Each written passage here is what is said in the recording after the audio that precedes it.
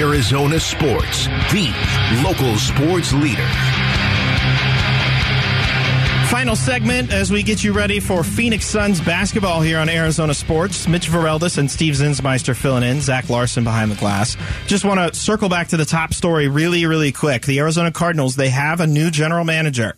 It is Monty Ossenfort. He is the former Titans director of player personnel, and now he is tasked with rebuilding this franchise. The roster, coach, that is probably going to be the number one thing, is him finding a new coach. Just wanted to pass that along before we get you ready for the Suns game against the Memphis Grizzlies.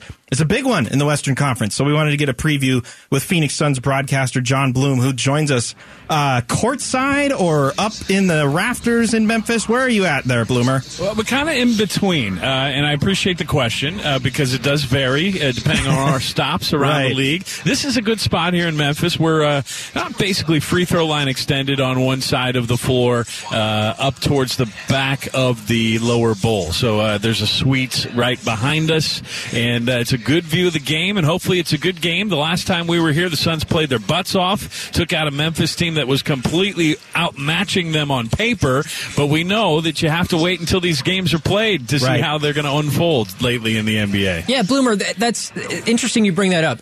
It seems like the game against Memphis was kind of the one bright spot in a very dark period for this team. I mean, at one point, losing 9 of 10, they were on a 6-game slide. Obviously, they beat the Warriors, and then things sort of turn around, I guess. For whatever reason, Memphis was just kind of the one lone bright spot a few weeks ago in a very, very dark period. You're right. And, there were so many good things that happened in that game, Steve. It was not just the fact that they won handily. They had 8 guys in double figures. Dwayne Washington Jr. had his career best 26 at the time. And I think they had a bunch of blocks in that game, if I remember correctly. So this was a statement game by the Suns after they got their butts handed to them by the Grizzlies in the first meeting in Phoenix. That was a 125-100 final on December 23rd, you may recall. So as you were talking about, a dark period there.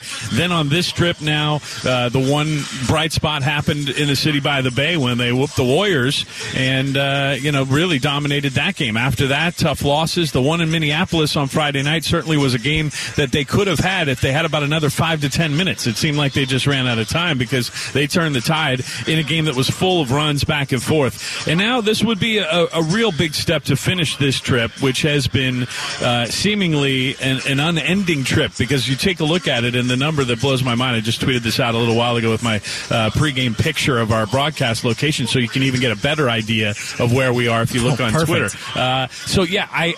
It's 20 out of 24 days, guys, that this team's been on the road.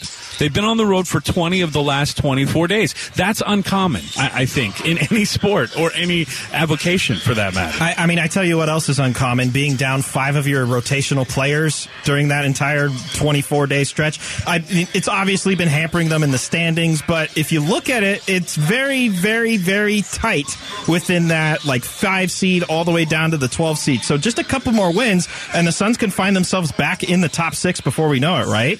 They could, and the reason that I stay positive and optimistic about that happening is not a lot of other teams are going to add a Hall of Fame point guard, a future Hall of Fame shooting guard, a potential, kind of 6 man of the year type guy with Cam Johnson and Cam Payne. Those guys are all going to come back eventually. Now, we don't have timelines on when it's going to happen, but you would hope soon for at least a couple of them, and then eventually for all of them. And those other teams that you talk about that are mired in that middle of the Western Conference are not going to add all that firepower. Several of them do have missing pieces. Don't get me wrong. Right. A lot of teams are missing even stars, but not that much firepower is going to return to any of those teams. And the Suns are going to do that, and then they're probably going to do something else because, as we all know, we're just waiting for the shoe to drop with the trade of Jay Crowder and if there's any other moves in the making.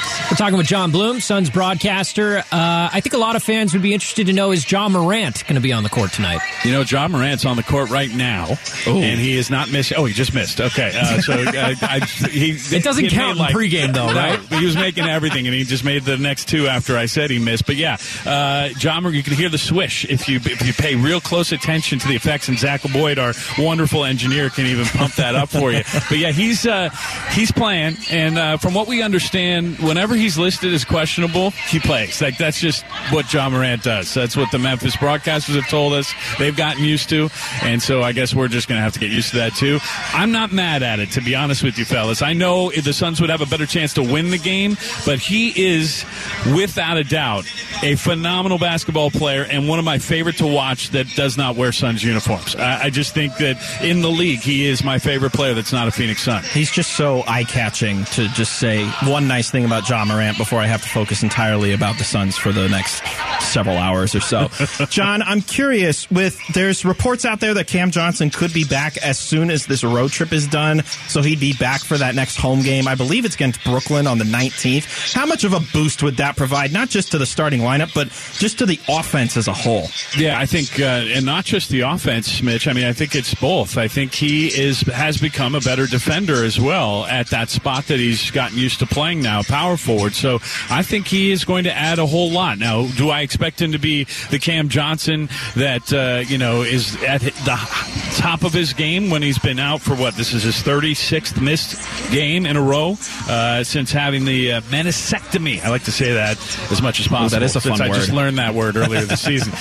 Since he had that, he's missed 36 straight games. So, no, he's not going to come back right away and be in a groove, but he will definitely give this team a lift in many facets, starting with the shooting. I mean, he's a dead-eye shooter, and hopefully he can get that stroke back because that will add just another weapon. When we go to all these visiting gyms and we listen to the coaches in the pregame tonight, Taylor Jenkins no exception, they all rattle off the fact that the Suns have like 7 guys shooting 40% for 3. Yeah. Now you're going to bring Cam Johnson back to that? Makes it lethal, right? All right, Bloomer, we'll be listening to the broadcast. Try to throw in as many of those big words as you can. I will do my best, and thank you guys for doing the work today.